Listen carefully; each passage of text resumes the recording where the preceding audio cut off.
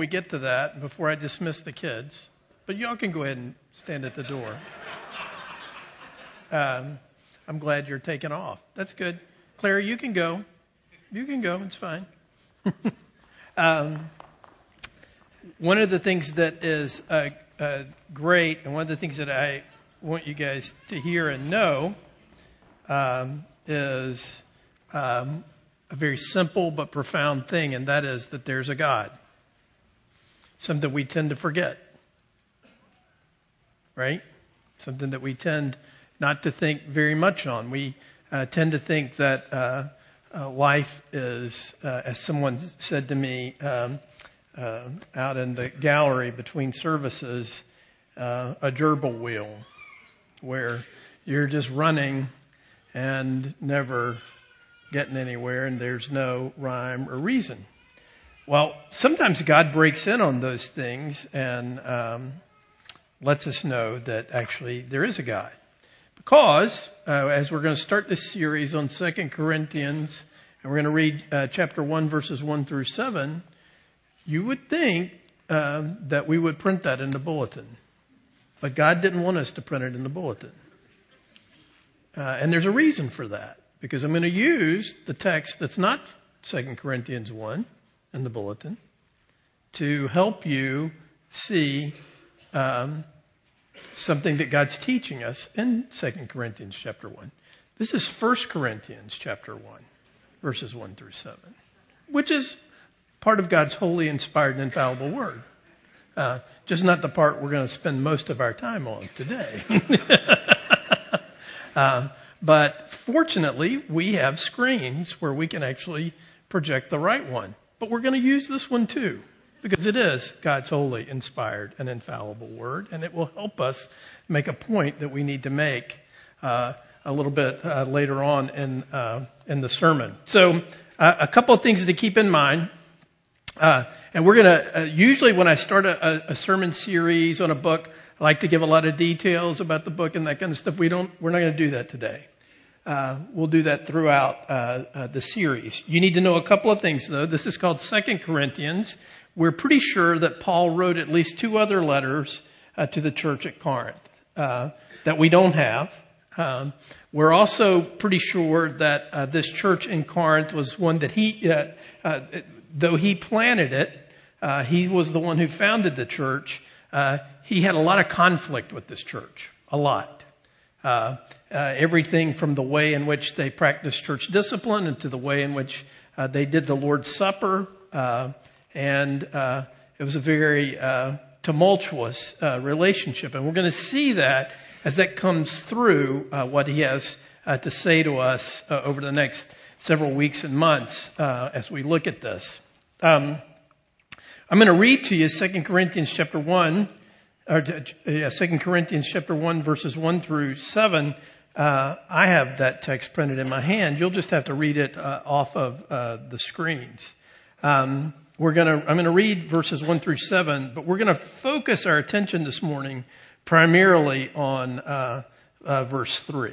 So this is God's word. We should hear it and respond to it as such this morning. Paul, an apostle of Christ Jesus, by the will of God, and Timothy, our brother, to the church of God that is at Corinth, with all the saints who are in the whole of Achaia, grace to you and peace from God our Father and the Lord Jesus Christ. Blessed be the God and Father of our Lord Jesus Christ, the Father of mercies and God of all comfort, who comforts us in all our afflictions, so that we may be able to comfort those who are in any affliction with the comfort with which we ourselves are comforted by God. For as we share abundantly in Christ's suffering, so through Christ we share abundantly in comfort too. If we are afflicted, it is for your comfort and salvation. And if we are comforted, it is for your comfort, which you experience when you patiently endure the same sufferings that we suffer. Our hope for you is unshaken, for we know that as you share in our sufferings, you will also share in our comfort. So one of the things to note about this is, you probably read that, you probably heard me read this, and you probably didn't think there's anything unique or anything that should jump out at you in the beginning of that letter. It sounds like the beginning of all of these epistles, right? Grace and peace to you, God our Heavenly Father, Jesus Christ, blah, blah, blah, blah, blah. right? Sounds the same. Now, one of the problems with that is when we look at it that way and we read it that way, we would miss something that's pretty profound, and it's actually helpful for us to have printed in front of us the first 7 verses of the first epistle to the church at Corinth, because what I want to show you is that there's a big change here. Now, if you know anything at all about 1 Corinthians, you know that Paul is very disturbed about things that are going on in the church. There's immorality in the church. There's division in the church.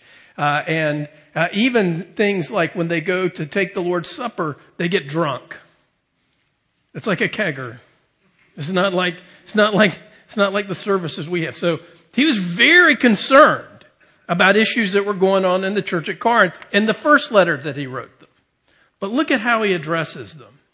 Now, I know this is subtle, and I know it's Sunday, and I know subtlety and Sundays don't go together, okay? But stick with me on this because it's worth it for you to hear this, okay? So in 1 Corinthians 1, Paul says this, Paul, called by the will of God to be an apostle of Christ Jesus, and our brother Sosthenes, to the church of God that is in Corinth, to those sanctified in Christ Jesus, called to be saints together with all those who in every place call upon the name of our Lord Jesus Christ, both their Lord and ours. Grace to you and peace from God our Father and the Lord Jesus Christ. Okay, you're like, okay, what's the big deal? Well, here it comes.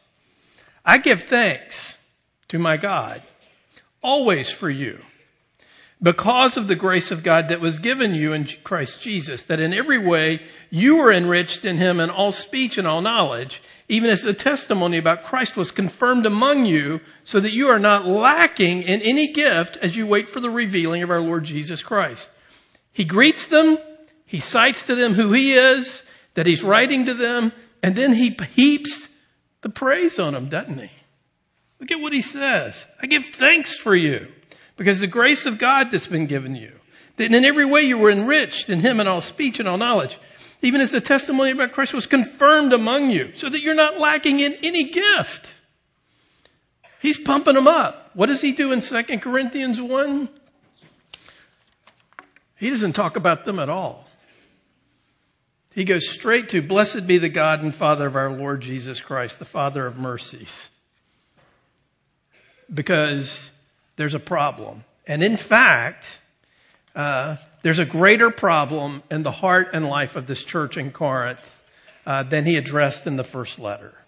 And the issue is, as you hear that, you think about that, you think, well, what must it be that would make Paul change the way he addressed them? Now, we hear that it probably doesn't have much impact on us, but when that letter was read on Sunday morning in the church at Corinth, people would have been startled by the fact that he very abruptly did not follow convention and say great things about them before he got to the meat of the letter. He doesn't say anything about them at all. He goes straight to talking about God, because they have a big problem, a deadly problem.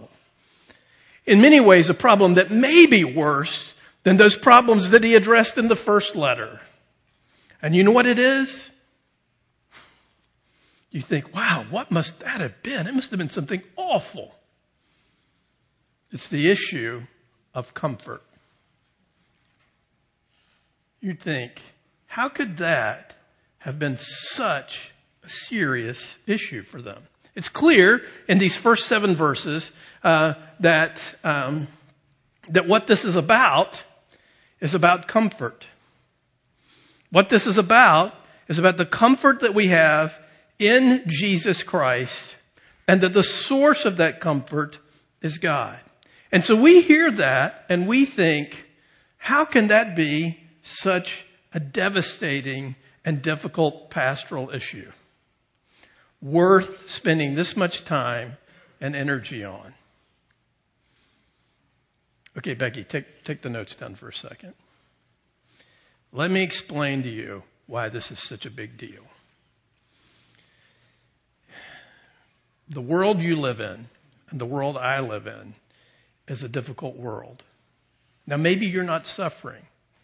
Maybe you're just bored. Maybe you're just in the routine. And maybe you just have this kind of sense of disconnect from your life, that your life doesn't doesn't matter very much, or you're not very productive, or you're not going anywhere, or that sort of thing. Or maybe you're actually, as we've already prayed today, grieving deeply. Or maybe today you're just anxious. Or maybe today you're just angry. Or maybe today you're in some kind of physical pain or emotional pain, right? What are you going to do with that? If you're a human being, at some point in time, sometime in your life, you are going to have to answer the question, from whence does my comfort come? Where does it come from? How do I get comfort? And what is it? And this is such a key issue because how you answer that question makes all the difference. Because frankly, for many of us, the answer to that question of where we get our comfort is literally, and I mean this, literally killing us.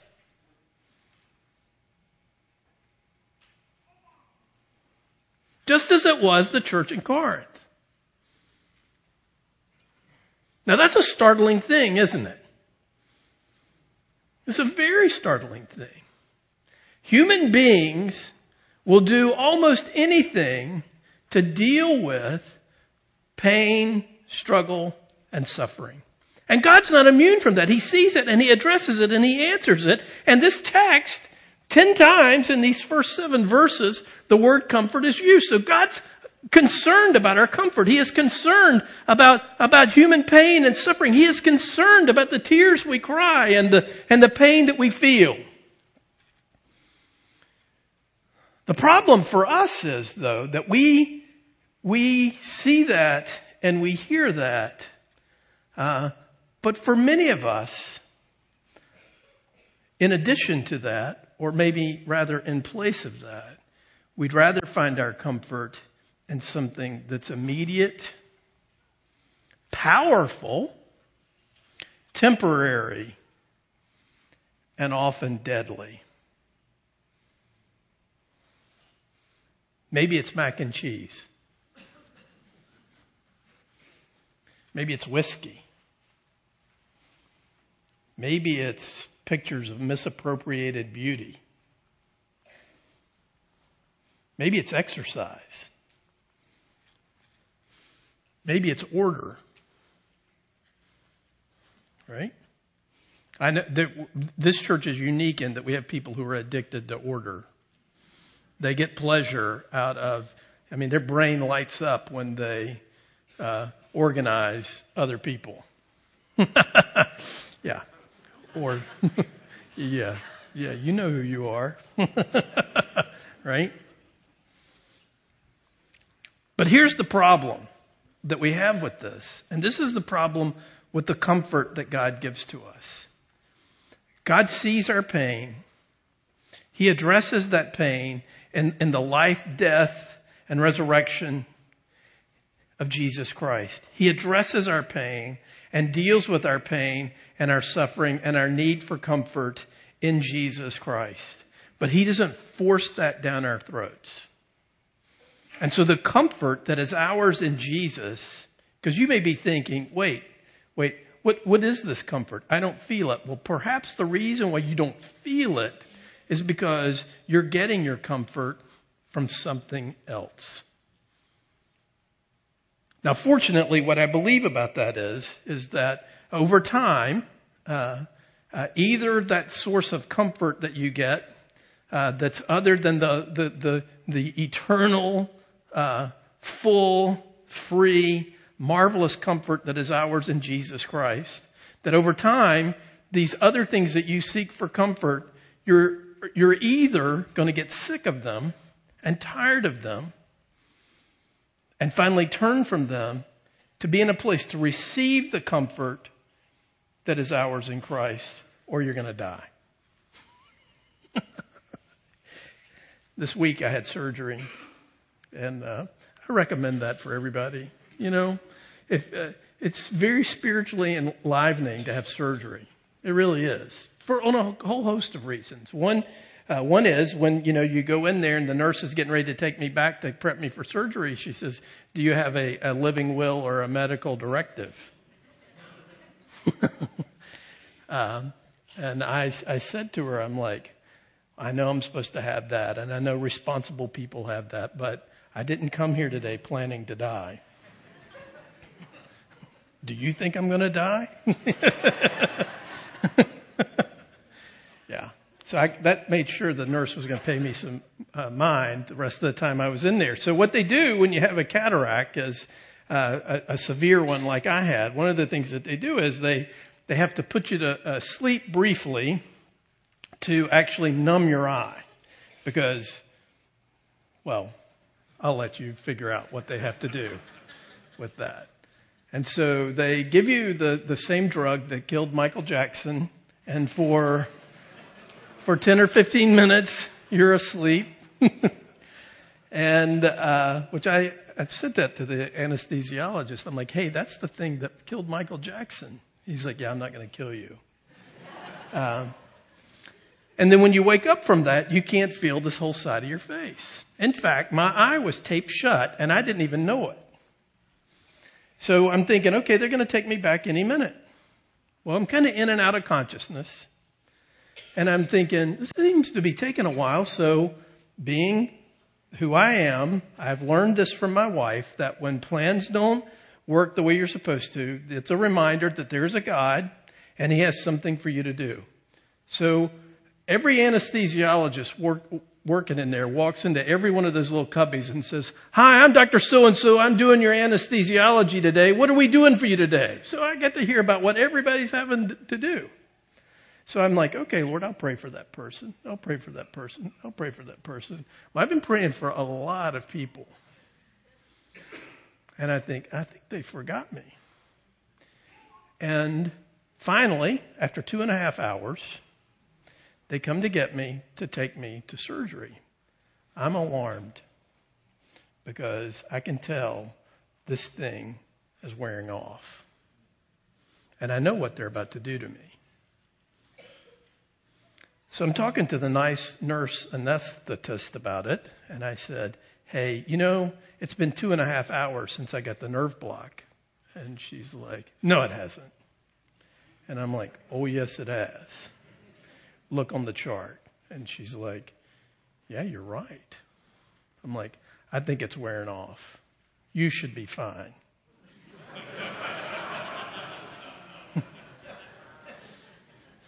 Don't ever use the word should with me. I'm like, I'd like you to check. Is there a way you can check? And she pulls the tape off and she says, move your eye around. And because with a nerve block, you shouldn't be able to move your eye around. Well, I'm moving it around. And I hear her say, uh-oh. Yeah, I'm like, well, if you're saying uh-oh, just imagine. Don't take my blood pressure right now because I'm about to have a stroke. So I looked at the nurse and I said, one of the things I've learned from my wife is that any pain, you can deal with any pain as long as you know it's temporary and it's fruitful. Spoken by a woman who's been through labor. I said, so if this is going to be fruitful and productive, I'll take the pain. She says to me, pain is always bad. You should never have any pain. You should be comfortable.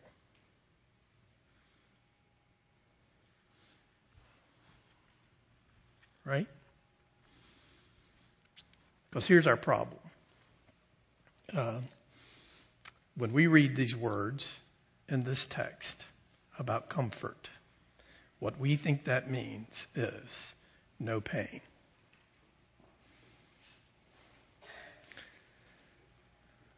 The word that's used here for comfort actually is the same word that's used elsewhere in the New Testament that's translated come alongside of. So the comfort that's spoken of here is not freedom from pain, but a relationship. A relationship. That the source of our comfort comes not from being freed from pain, but having a God who knows us, who loves us, who's experienced pain, who draws near to us and shows us and demonstrates to us his power to overcome sin and death and difficulty. Now that's hard for us because what we would rather think is, and what we would rather believe is that comfort, at least when we're in pain, would come to us in the form of an answer. Or that pain would come, or comfort would come to us in the form of relief. When in fact, what we read and what we will see as we unpack this is that the comfort that God provides is a comfort that is through relationship.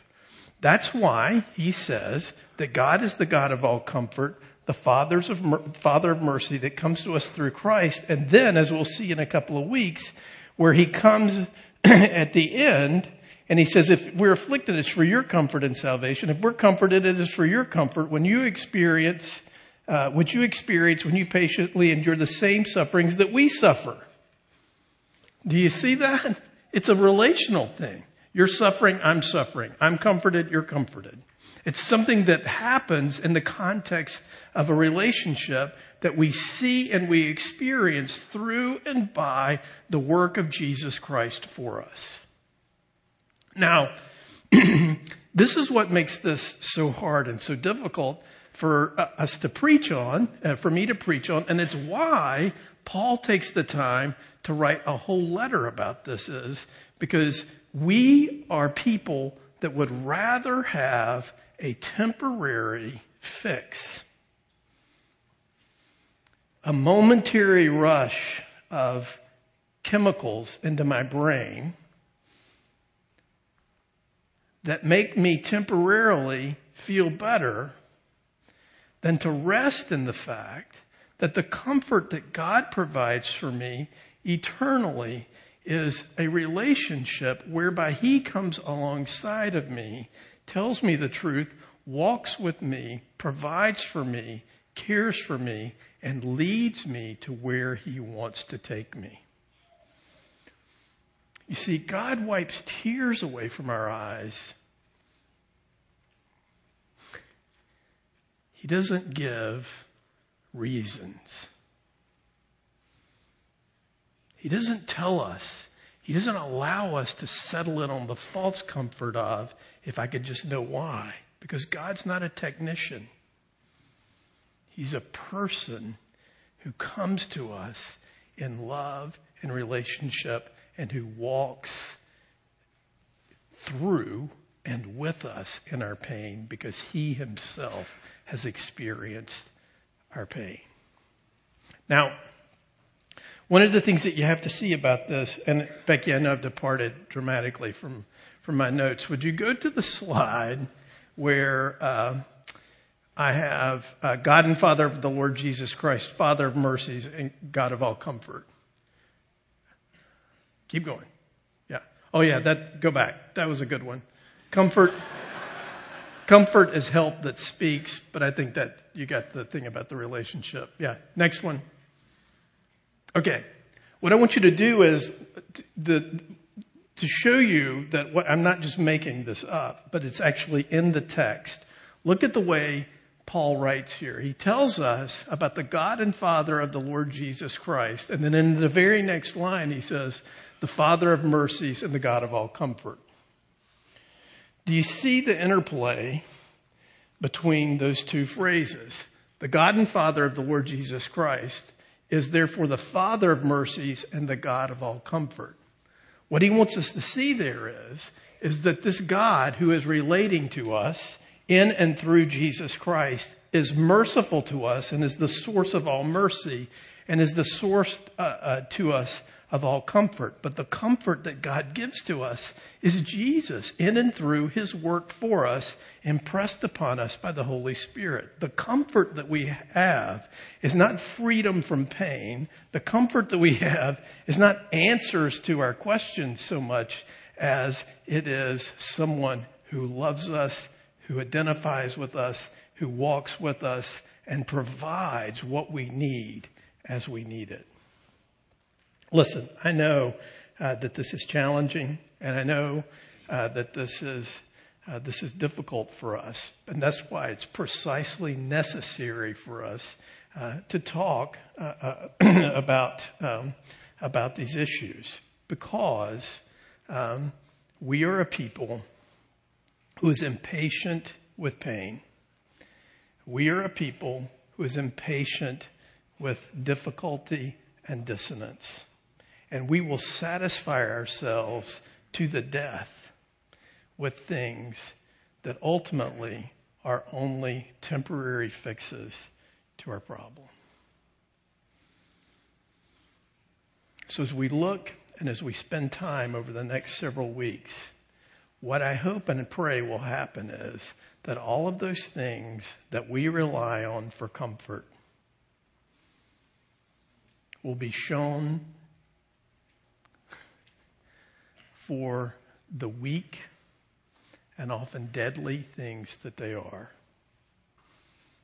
And that the cross of Christ and that the relationship and the work that Jesus has accomplished on our behalf will grow bigger for us. One last word. There's nothing wrong with mac and cheese. Okay? I want to be clear about that. Nothing wrong with it. God made it. He said it's good. In fact, he said it's very good. Especially mac and cheese with lobster. It's very good. God made grapes with yeast on the peelings so that they would make wine. Those things in and of themselves are not bad and are to be enjoyed. But the fact is, the ultimate comfort that you need and that you crave is not in created things. It's in the God who comes near. Let me pray. Lord, thanks today for your goodness and your love and your mercy. Thanks for your grace. And Lord, as we spend time over the next weeks and months looking at it and unpacking it, the marvel of the gospel, of the God who comes near, who comes alongside, I pray that you would help us. Lord, I fear for us that we will give our lives, our money, our hearts, our energy to the comfort that things bring us, and that it's killing many of us.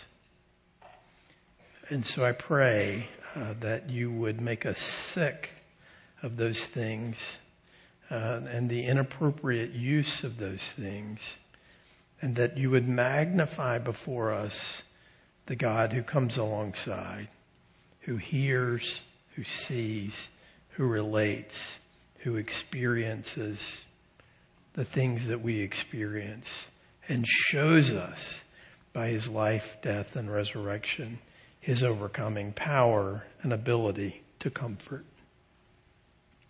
Lord, you see and know our weakness and our inability to comfort ourselves. And so I pray by your Spirit, you would bring the good news of Jesus to bear in our hearts and in our lives. So help us, we pray, in the name of the Father, Son, and Holy Spirit. Amen. As the guys come up to take up the offering, let me remind you to drop your tear off in the plate. Please don't feel pressure to give. Only give today if it's a part of your worship in response to God's goodness and grace.